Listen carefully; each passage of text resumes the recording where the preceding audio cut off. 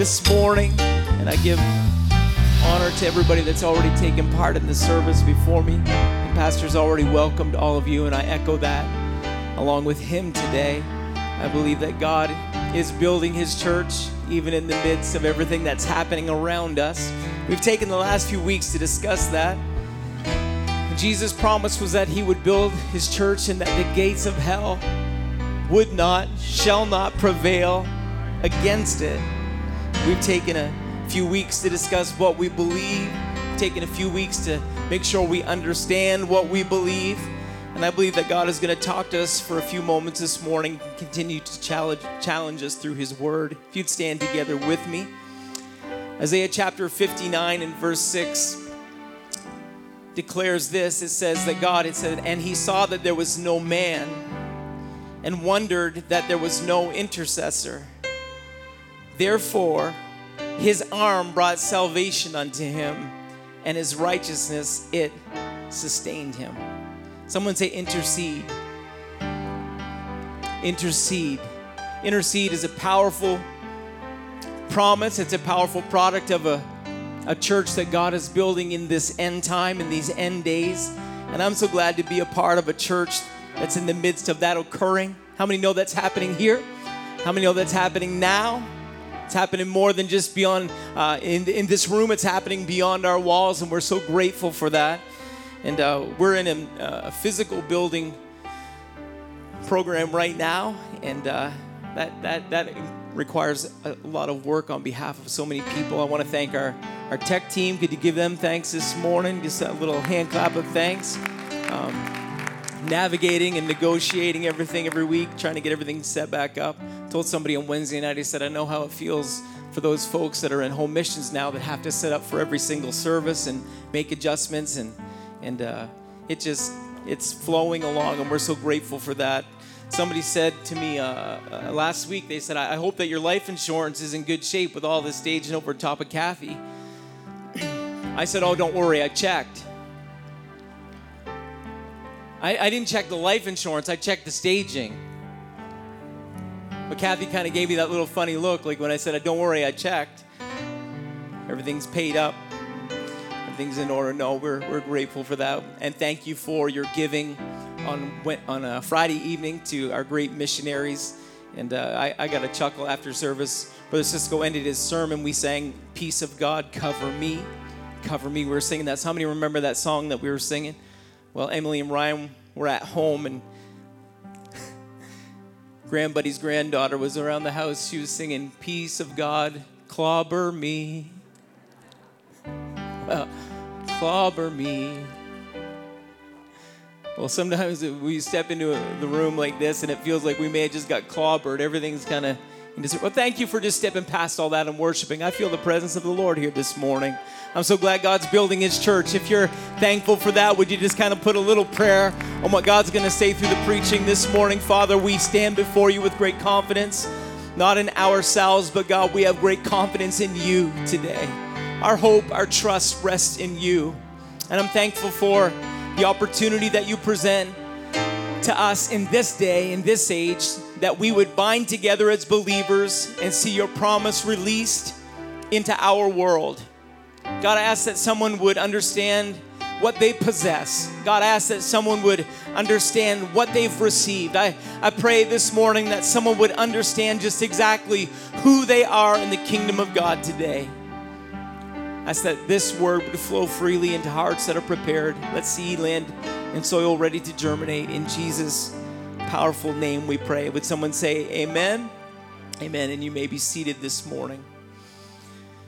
It wasn't just the word of God coming through Isaiah that spoke about an intercessor. It would seem to us that God is on a search for individuals whose lives are totally focused on accomplishing his purpose and plan. In Ezekiel, he said, I sought for a man among them that should make up the hedge and stand in the gap before me for the land, that I should not destroy it. But this epitaph was written over that generation. He said, but I found none.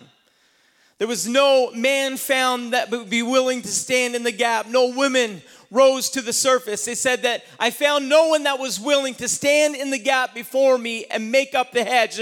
No one was there that would be willing to connect the dots. Nobody was there that would kind of stay the hand of God long enough for his people to accomplish his purpose, what God would have desired to do. He said, I sought for, I looked for, I searched for, but I didn't find. It seems to me that God is intentional about finding somebody that would pray, about finding somebody that would work, about finding someone that would accomplish his will, his plan, and his purpose. And I'm just believing that God is at work. If he gave us this end time promise, then I know that he has an end time people that are willing to be that individual that will stand in the gap, that will be that individual that says, God, if you're looking for somebody, here I am, choose me. If you're looking for someone today, pick me. I'll be willing to go. I'll be willing to pray. I'll be willing to speak. I'll be willing to do your will, God. If you're looking for somebody, here I am. Here I am. Prayer is a very powerful building block that we find for God's church. We're talking about how God builds the church. And if Jesus said he was building it, then you can be sure that, we talked about some foundational elements that we build the building of the church on last week, what we believe in, and that we understand what we believe. But if we were to move beyond the foundation and begin to grow the building that God is calling us to build, you can be sure that a building block that accomplishes the building that God is building, one of those building blocks is prayer. Prayer is found from the beginning of Scripture all the way through to the end. James said it like this: confess your faults one to another and pray one for another that ye may be healed. The effectual, fervent prayer of a righteous man availeth much. There's power when we pray. There's authority when we pray. When we begin to pray, the Bible says that things begin to happen, and we kind of grow in God. We learn as we go. It's just the way it works. Just the same way as children. You watch them grow, and one of the very first words that they begin to say is no. Why? Because they want their will. They want to do what they want to do. Another word that they begin to learn right off really quick is mine. I remember that. Mine. Because it's personal. And we can kind of look at the spiritual walk with God and our beginning steps with God. They're kind of like very personal. It's about us. It's like, well, what can God, we love the prayer of Jabez. Oh, God, bless me indeed. Lord, enlarge my territory. God, put money in the bank. God, give me the raise. God, show me the way to take. Give me mine. And sometimes our prayer, if we're not careful, your maturity in God is revealed in your prayer life with God. How you pray reveals the maturity level that you have in God, because that's how we pray. We'll claim that the effectual, fervent prayer of a righteous man availeth much. We love to claim the scripture. We love to claim the word. But if you'll back up just a bit, James was the New Testament pastor, and he had an understanding. There was a maturity that James had. He said, pray one for another. Because we can tend to get caught in the rut of praying all about ourselves, all about me, all about my things, my plan, my will, what I want God to do in my life, what I want God to do in my family, mine. But something happens when we allow our prayer to be shifted away from our personal elements and our personal plan and our personal idea, and we begin to pray about God-sized plans. When all of a sudden our focus isn't on the man or the woman in the mirror, it's about the window. And we're not looking in the mirror to see what God is doing, but return to the window to say, God, what is it that you want to do in our church? God, what is it that you want to do in our community? God, what is it that you want to do in our city? Anybody hear what I'm talking about for a moment this morning? God, what is it that you want to do in our world today? And something happens when you turn your eyes away from yourself and you begin to see what God wants to do in our world. It's called maturity. It's growth in God. And prayer is powerful. But prayer is even more powerful when we begin to focus on what's happening outside of our own four walls. You can see it through Scripture. Abraham, he got God's attention because of his heart. God had sent an angelic entourage to destroy Sodom because of the sin in that city. It was so terrible. And that angelic entourage, they left their way. In Genesis chapter 18, it said, and the men turned their faces from thence and went toward Sodom. It said, but Abraham stood yet before the Lord. The angelic host was commissioned to go take care of Sodom. Its sin has come up before me. It's terrible. It's horrible. And those angelic beings went to accomplish God's purpose and God's will. But Abraham kind of stayed back and said, God, can we talk about this for a minute? God, can we discuss this for just a few moments? Because I know your heart, God. And you said that you wouldn't destroy the righteous with the wicked. So before we go and lay judgment on Sodom, what if there's 50 righteous individuals in the city? We don't want to lay judgment on them. So if there's 50 righteous, will you stay your hand? And God stayed his hand. And Abraham, he searched and he knew, and God knew there wasn't 50. And he said, well, how about 45? And we watch as he steps down the ladder of intention. And he says, well, what about 40? Or what about 30? What about 20? And he comes all the way down. And God, you wouldn't want to destroy the city because of 10 righteous men. Let me tell you what was revealed in the heart of Abraham in that moment. Abraham was an intercessor. Abraham was willing to stand in the gap. Abraham was willing to say, oh, hold on, God, would you just stay your hand, because we just have one more that we've got to reach. We just have one more family that we're reaching for. We've just got one more backslider that we're calling to. There is hope if we'll reach. God will stay his hand so we can accomplish his kingdom purpose if we're willing to pray. But we've got to be willing to talk to God about it. It wasn't just Abraham. You can find it in the life of Moses. Moses had the law. The law was given, and while God was giving Moses the law, he knew that his people, the Israelites, were breaking his law. Their sin was great, and Moses knew it. And he came before the people, and you can read about it in Exodus 32. And Moses knows that the sin has to be dealt with, and so he lays out the recompense with the people. And he said to the people, ye have sinned a great sin. Exodus 32. And 30, he said, you've sinned a great sin. But he said, I will now go up unto the Lord. Peradventure, I shall make an atonement for your sins. He said, I know that your sin is great and you've already broken the law that God gave me. But there was something in the heart of Moses, and I'm reaching for it this morning. I'm trying to step past distractions, and I'm trying to step past the unusual element of 50 people in this building. And I'm trying to step past all those things for a moment, because I want that anointing to rest on us for a minute today. I want that to settle in. I want us to see the heart of Abraham, that he was willing to reach just for the sake of 10 men. He wasn't happy with saying, well, I guess I've got it made on this side of Sodom. He wasn't happy to say, I guess I'm free and clear over here. He wasn't happy to say that. He said, hold on, God, would you just wait? We've got to reach one more. And Moses was the same. He said, well, I'm going to go and I'm going to go up unto the Lord. Peradventure, I shall make an atonement for your sins. I'm going to call out to God. I'm going to speak with God in your behalf. I'm going to cry out.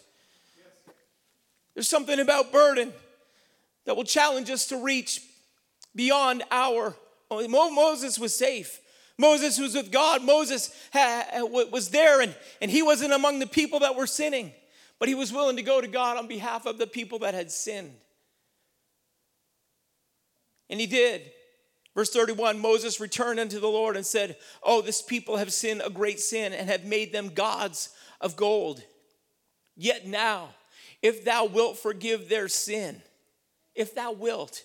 He's pleading with God. God, I'm standing in the gap. I'm getting in the middle of your righteousness and the people's sinfulness. I'm standing in the middle of your justice and their wrongdoing. I'm standing in the middle. And he said, God, if you'll just forgive them their sin. And then he went on. He said, but if not, if you can't, he said, blot me out, I pray thee, out of thy book, which thou hast written. He said, oh, I'll stand in the middle. And if you're not willing to forgive the people, then God, let me go with the people. He had such a heart for that humanity. He had such a heart for the Israelites. He had such a heart for them that he was willing to say, God, if you're going to do away with them, you may as well do away with me too. That's a heartbeat after humanity. That's a hunger for God to save. I don't recommend you kind of laying that kind of groundwork out with God, but it's there in Scripture for us to see. Moses put himself in the middle. You ever find yourself in the middle? I have. Different times, different situations. You're kind of the go-between. You feel like you're running back and forth. Sometimes you got to be that. You got to be the mediator. The intercessor is the mediator, stands in between. There's two opinions, there's two rulings, there's two judgments, and you're kind of in the middle, and you're saying, hang on, come, let us reason together. That's the heart of God. That the heart of God, it's looking for that in somebody, that you'll be willing to stand in the middle and say, come on, let's come together on this. People, we got to straighten up. People, we can't sin anymore. Moses was like that. We can't do this anymore. But then he was going to God saying, God, these people have sinned. We're acknowledging it. We're wrong. We shouldn't have done what we did. But please forgive. Has anyone ever stood in the gap for you? I was a twin. I know what it was like to be the tattletale. Maybe not all the time, but I remember, oh, Mom, like we're talking little kids, all right? Not last year or anything.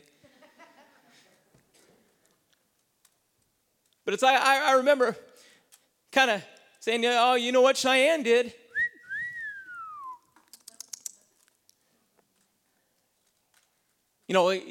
That's a little...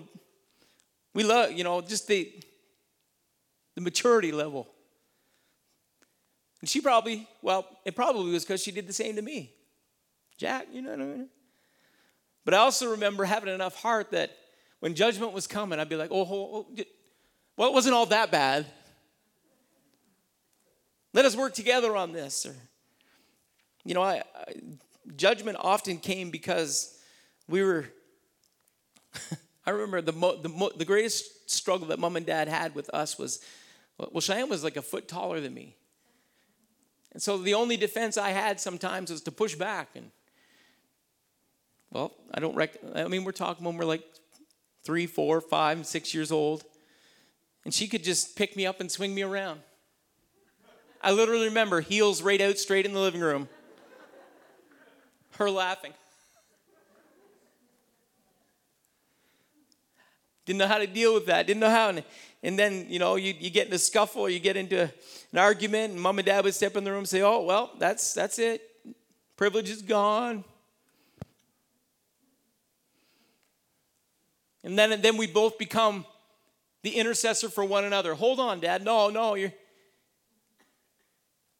know what it was like to be that. And that doesn't stop. The older you get, sometimes you gotta stand in the gap for friends. You got to stand in the gap for couples. You got to stand in the gap for individuals that sometimes you got to be that middleman. Well, it's the same in the supernatural realm. God is intending for his church to stand in the middle between him and the world. And our intention isn't to push them apart. Our intention isn't to create a greater divide. What we're building, we're not building a wall between. That's not what we're building. We're building a bridge so that we can come across. We're building a bridge so that we can stop sinning and so that God can start reaching. We're building a bridge that allows us to come closer to God and that his grace comes nearer to us. That's the kind of work that the church does. We're in the middle and we build the bridge. We make a way, even in the middle of no way, for somebody to come nearer to God.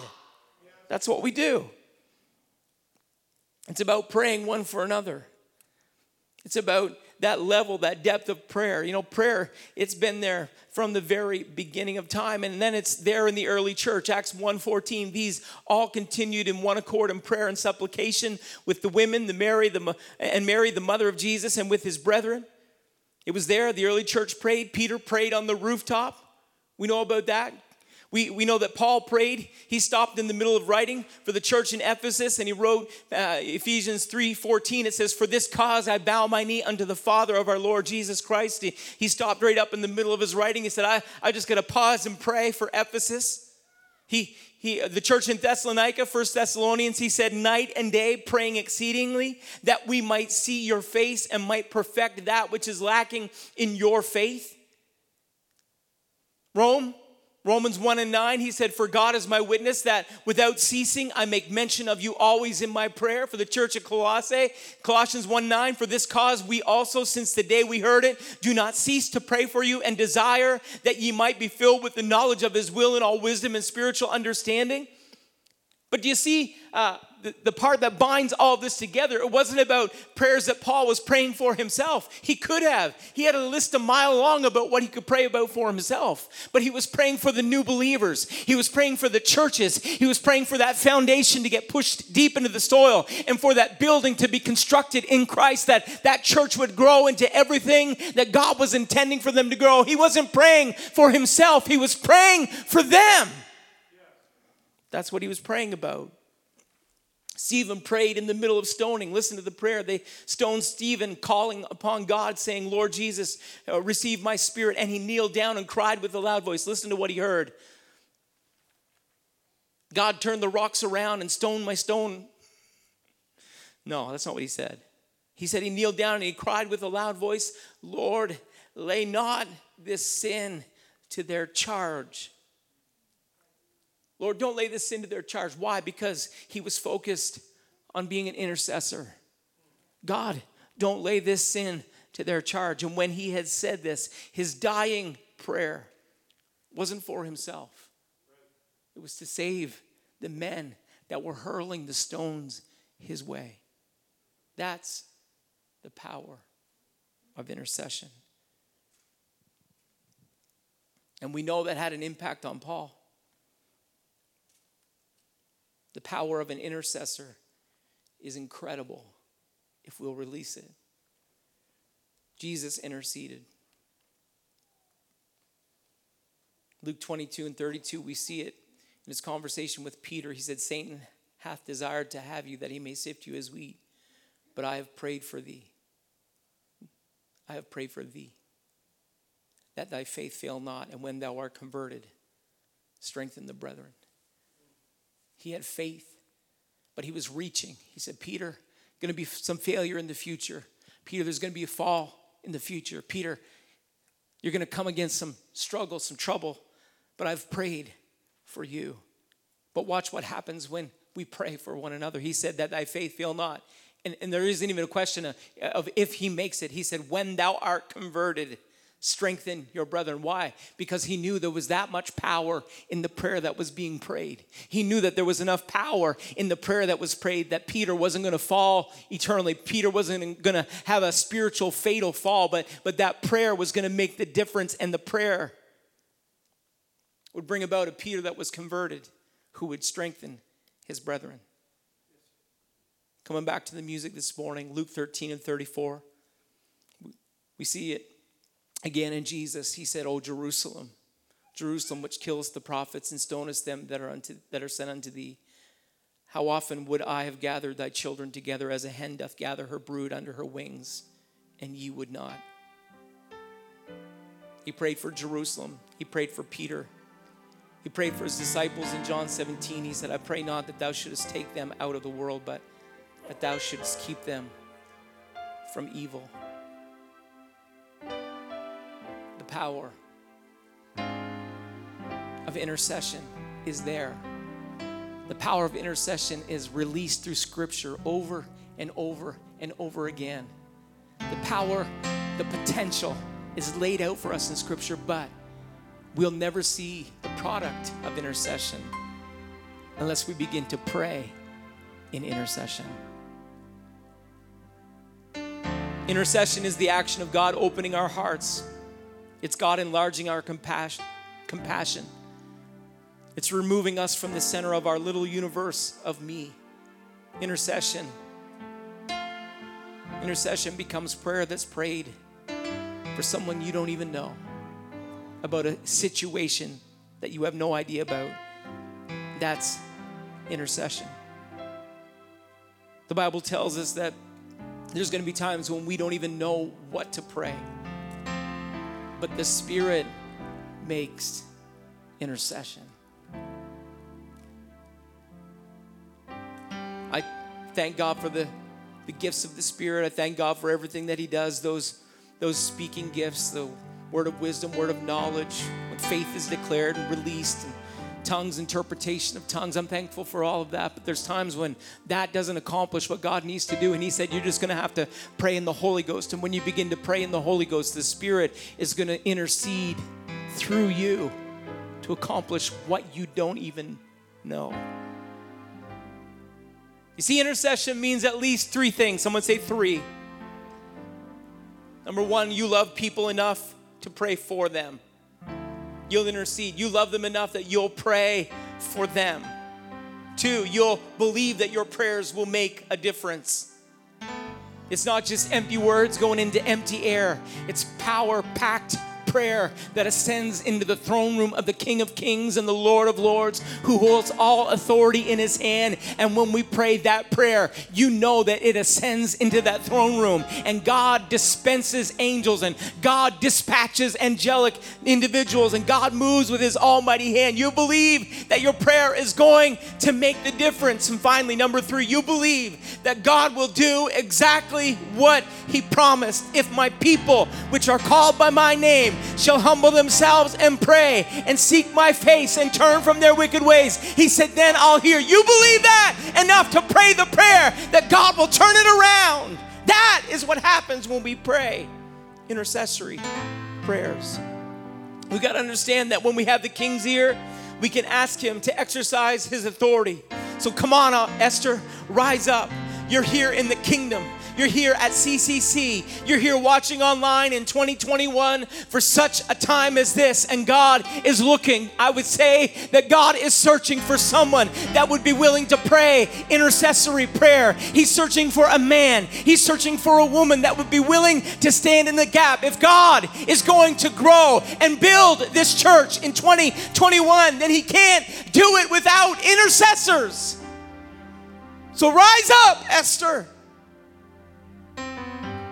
Others may not because they can. They don't have what you have. They don't know what you know. They aren't purposed, they're not positioned, and they're not empowered. But you are. So go before the King because you can. And Mordecai's words ring down through history. If you don't, God will raise someone up who will. I want to be a part of the solution today. I want to be part of the solution. We've talked about that for a pandemic, but I wonder if we could be part of the solution for prayer. I wonder if we could be part of the solution and not part of the problem. If God is looking, I wonder if his gaze, as it passes over countries and nations and continents, I wonder if it stops in that little corner of our continent, New Brunswick. I wonder if he kind of zeroes in 71 Downing Street in Fredericton. He says, right there, I found what I'm looking for. Like Esther, you don't know. Your prayer for others may result in salvation for you.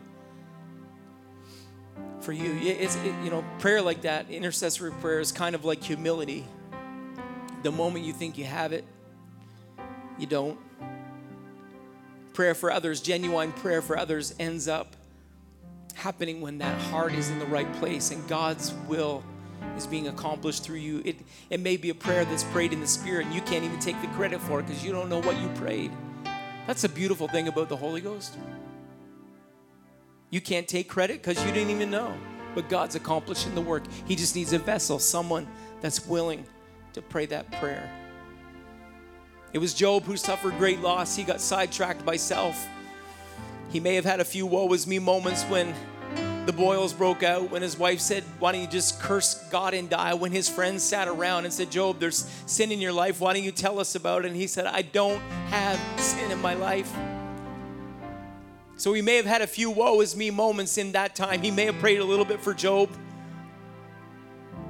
He may have been sidetracked, but Scripture tells us that he got on track. Job 13:15, though he slay me, yet will I trust him. And Job wasn't just trusting in God for himself.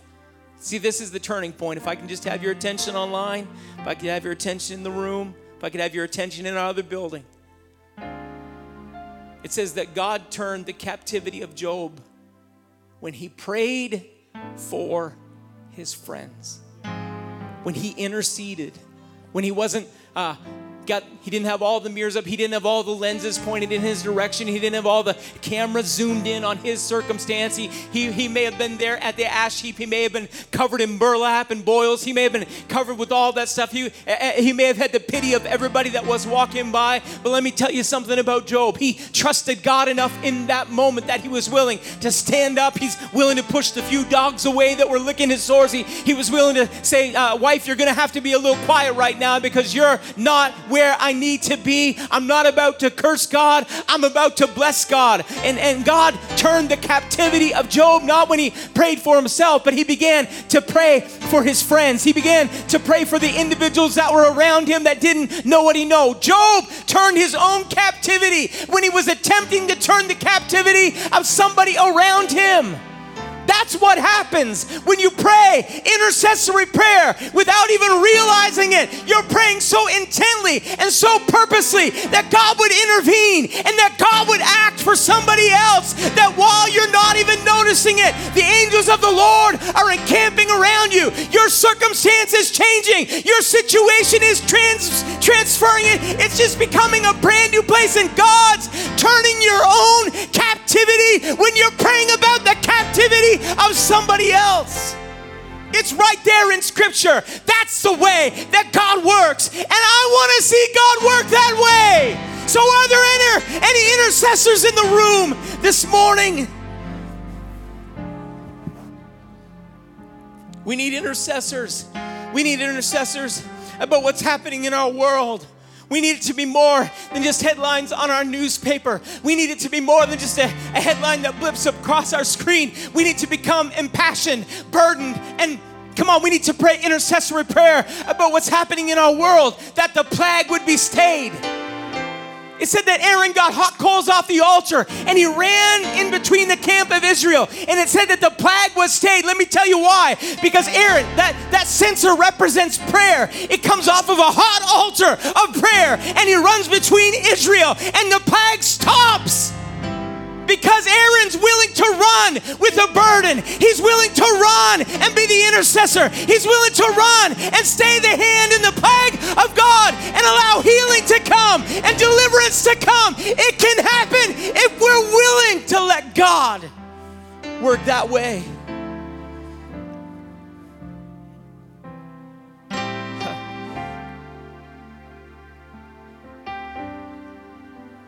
God's looking for someone. Could you stand together with me? We have the promises. Shall not God avenge his own elect, which cry day and night unto him, though he bear along with them?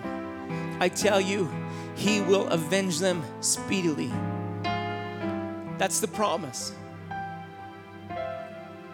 But the question is still there, that searching heart of God. He said, nevertheless, when the Son of Man cometh, shall he find faith in the earth, on the earth? Will he find it? That searching Savior is still looking. The searching Savior that found you. The searching Savior that reached you, your family. The searching Savior that turned your life around is still searching for you to become the intercessor. Will he find faith? Is there someone that still believes God for revival? Is there someone that still believes, still has that faith to say, God, I'm trusting that you're going to do everything that you promised? Is that here? Is there an intercessor that's willing to pray because you believe that God can? Is there an intercessor that's willing to pray because you know you saw God do it for so-and-so, but you have enough faith to believe he's no respecter of persons. He's going to do it for me. Will he find faith?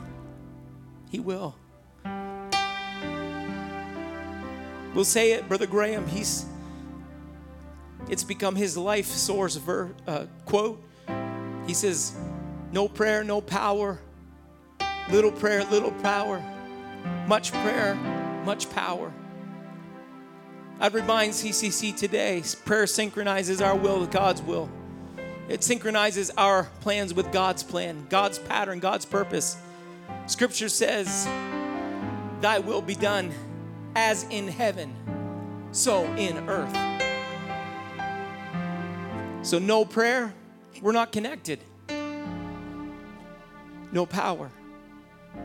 No prayer, no productivity, no prayer, no purpose, no prayer, no plans. I mean, we're talking about God's plans here this morning. No prayer, no power. It's right there.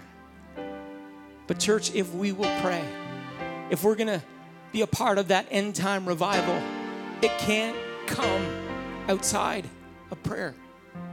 Watch every major revival. Look at it through the lens of history. You'll find it happened in prayer meetings. It happened in prayer rooms. It happened where individuals began to call in the name of the Lord and something overtook it. Prayer become the priority. Prayer become everything that mattered. Prayer connected them with God's plan. And when you get connected with God's plan, you release God's power. You release God's purpose. You release God's will. But God is looking. He's just looking for one intercessor this morning.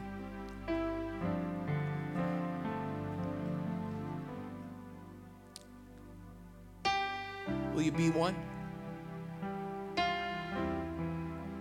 We need to build a plan for prayer into our day.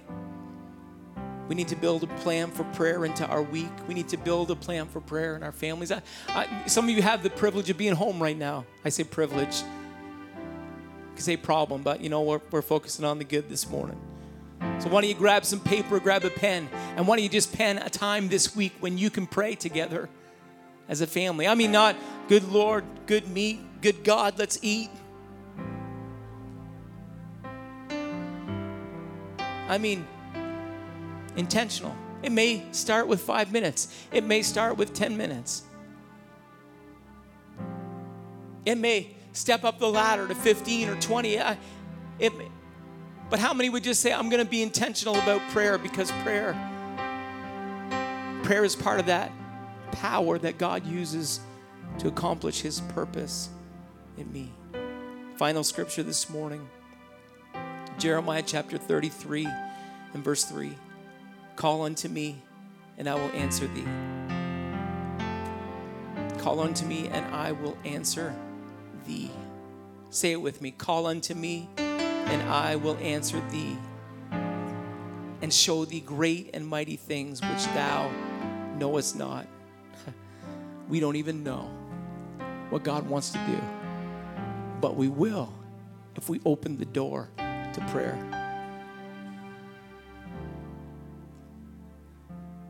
Thank you for your attention this morning, but I wonder if we could close this lesson today in a full example of what God's talked to us for a few moments about this morning.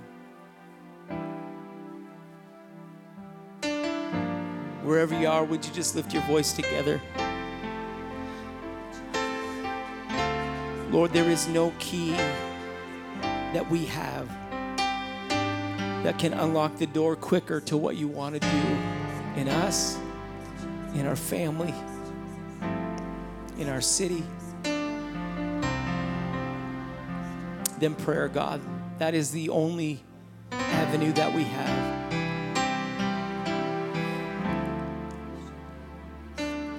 Lord, we're reminding ourselves about what authority rests waiting to be employed, what authority you have that rests waiting to be released. But it's impossible, God, to leverage that authority if we don't pray. So, Father, I ask that you would, one more time, if it's encouraging someone today because they have a prayer life, I thank you for that. If it's challenging someone today because they just slipped a little in the midst of everything that's happening, they got cold, they got wayward, they got stale, they got confused, they got frustrated, they got hurt.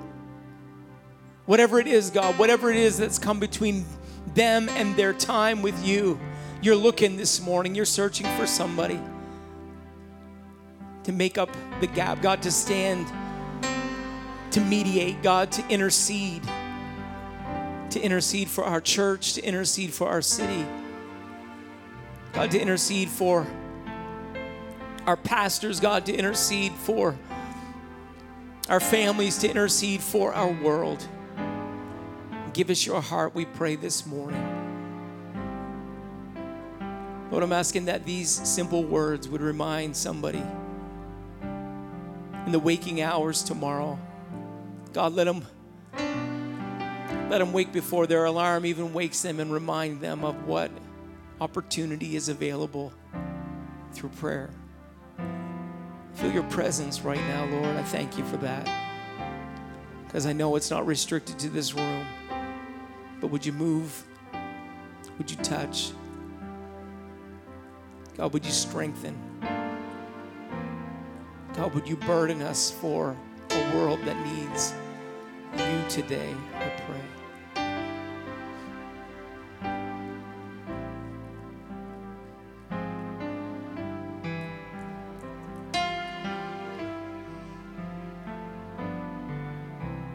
Could we make it a part of our closing prayer? Let's sing it.